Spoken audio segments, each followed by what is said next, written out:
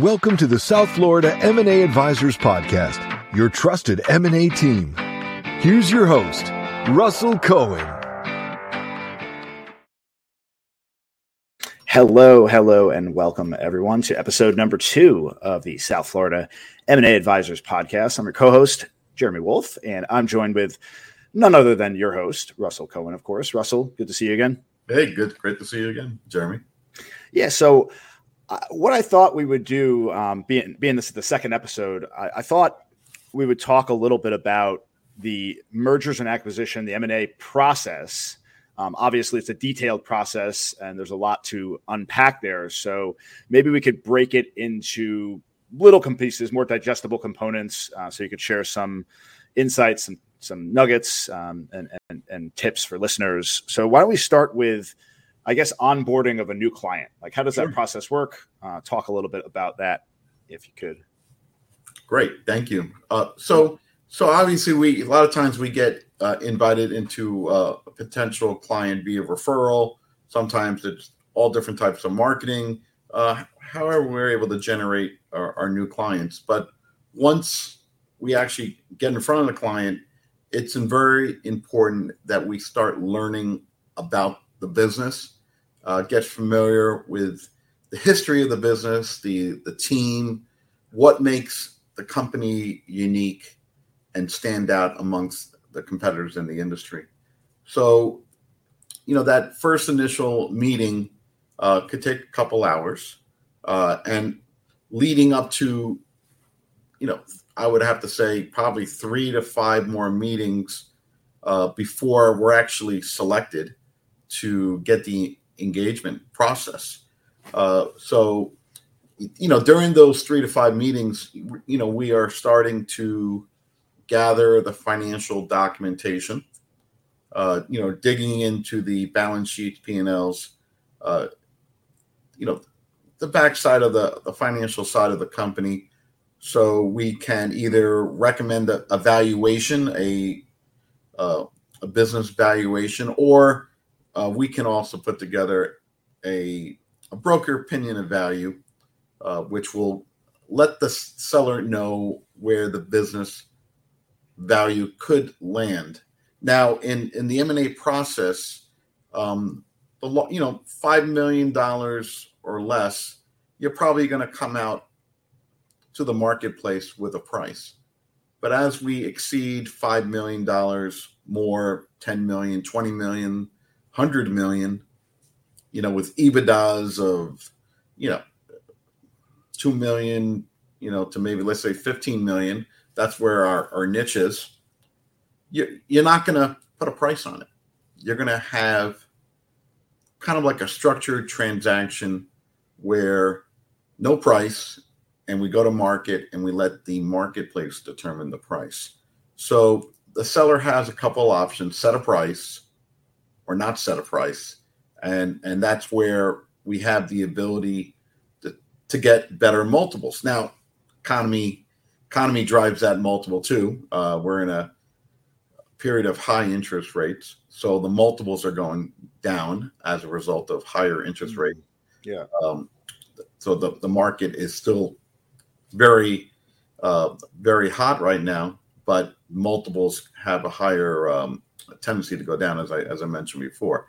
So once we give the seller a kind of like a potential landing spot, if they feel good about it, there's potential to go to the next level. So you really don't have to set a price. So that's very important. So when we get past that process and we know we have a seller that is ready to sell, there's a real reason to sell, retirement, they're just really grown the business to a level and they need help to get to the next level. A lot of business owners, entrepreneurs, self-finance their business, credit lines, and they get to a point where they hit the wall. I call it the wall. And they've taken it as far as they can. They don't know how to break through that wall and get to the next level. And they might be in their 50s, and great time to take some chips off the table, but bring in a partner let's say like a private equity group or private company in their industry that is already at that higher level, and they can, let them run the company and guide them to that next level that they just can't seem to break through. So that those are your, life-changing events are great, but a lot of these buyers of M&A companies, they want the owner to stay on. So we have to set the expectations. You're probably going to stay on from a year or two, and you have to be part of the team. Very important. If you're in it for a cash out position, just not going to happen that way. So we have to set the right expectations when we're meeting with the business owners, that this is not about, it's great to have, you're going to get a great multiple for your business. You're going to get a very large sum of money, but it's not going to be a cash deal where you should expect all the money all at once. All right. So setting proper expectations as we go through that early process with the business owner is extremely, extremely vital. We also have to set expectations where they are providing working capital for the new buyer. So the business is a machine. You built up this company doing, 25, 50 million, 100 million, and the buyer's not coming in to recapitalize the business. So, we have to set this is probably one of the key factors for our success, is explaining to the seller that a buyer is going to dig into 18 months of balance sheets, and they're going to determine how much money needs to be left behind, either via accounts receivable or cash, just depending where you negotiate. More than likely accounts receivable. So that working capital leave behind is probably one of the stumbling blocks in an M&A transaction. The earlier we address that, the better success that we will have getting to the finish line. So setting the right expectations early. So moving forward in the process, once they have the expectation of the working capital, we have a general idea of the multiple. Okay. And they're ready to go to market with our company. And this could take, the signing process, the engagement process can take a few months. And once they onboard us, we typically have a small retainer. I was just going to ask how that works with the retainer. It sounds like you do an awful lot of work on the front end in terms of discovery and background. Sure. So how does that typically work in terms of the retainer?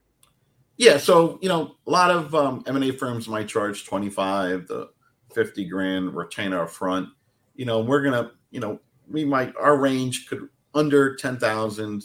Certain cases, smaller deals will probably go under 5. We need that retainer because we're going to put together a executive summary. We outsource that executive summary to a company called ValueCraft, which is a professional sim writing firm.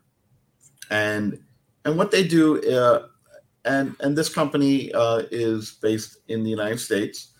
They have a team that will completely take you from start to finish from writing that executive summary. So there is a cost associated with that. And there is a seller interview, and it goes into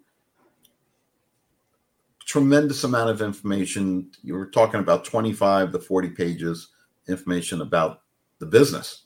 So when we provide that executive summary to a potential buyer, they already know quite a bit about the company at that point and the financials. And they're at a point where sometimes they move right to a letter of intent, and sometimes they would want to talk to the business owner, and other times they would combination, talk to the business owner and review the data room that we put together of the financials. But so like if we're going to start using like a structured transaction where we are taking offers, where we're trying to get the highest possible price, then what we're doing is we are preparing a buyer list, of 100 to 200 of potentially the best buyers out there who can buy your company. And we're utilizing tools called Private Equity Info, which is basically all the private equity companies in the United States. We're able to go into this software, plug in certain keywords, and we will be able to get which private equity firms are actually have a platform in the industry. For example, if I was trying to sell a plumbing company, I plug into the platform, plumbing contractor, all the different keywords, and I will be able to get a list of all the private equity groups that have a platform, main investment in plumbing. And I will be able to get maybe 30, I'll make up a number, 30 to 50 private equity groups that already have a platform and are adding on. They want to add on to their existing platform. And in certain cases, if you have a high enough EBITDA, your company is then the platform. And that's where the multiples get very, very lucrative. And then there's also private companies. We use private company databases that allows us to research based on many different criteria, revenue, number of employees, EBITDA, and we can pull a list of private companies throughout the United States, and our databases go worldwide, of course, but let's say United States, and we're able to add to that list. So once we have this buyer list, okay, and it could be 30 people, it could be 200, it could be 500, we will then reach out, more than likely via email, and send an introductory teaser, a one-page information sheet about the company. And it's fairly quickly a yes or no if they're interested, because a lot of times, like for example, in plumbing, if you're doing new construction, a lot of companies don't want new construction. They want service work. They want commercial service work. So for like new construction, that's not a sexy word in the plumbing world for private equity. You know what I mean? Yeah. So once we reach out to all those firms through the list, then they're going to sign an NDA. They're going to get the executive summary, and then they're going to express interest to either get into the data room. Either they're going to make an offer, a letter of interest, letter of intent, or we if it gets a very competitive situation, we're gonna set a date where we're going to ask for a letter of intent by a certain date. And if we get a bunch of them, we're going to pick the top 3. All right. And do a management meeting on Zoom if they're not local. More than likely not local. And then we're going to pick one, and we're going to negotiate. And then obviously try to maximize, because we have 3 offers, hedge each one to get to the best top line price, unless the seller feels certain companies are better, like a culture fit, and feels certain companies might be better fit for their employees or most capable of getting to the finish line. So sometimes price is not the key factor that drives the business owner. It's, do they have the funding? Are they the right fit? Is there a right understanding between the owners? So it's a very complicated process, and you get to that LOI signing, and your work has just begun. I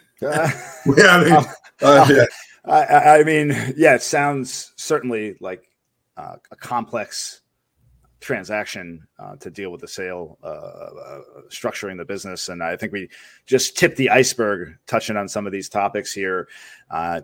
Moving on, we can get into in future episodes like deal structuring, negotiation, talk a little bit more about pricing and all that. But I certainly think that's a good place to end for today. Russell, always a wealth of knowledge, definitely a master at your craft. So it's always nice being in your company, brother. Thank you very much. I appreciate it. Looking forward to the next episode. Absolutely. Everyone, thanks for listening, and we'll catch you next time. Take care. Thanks for listening to the South Florida M&A Advisors podcast.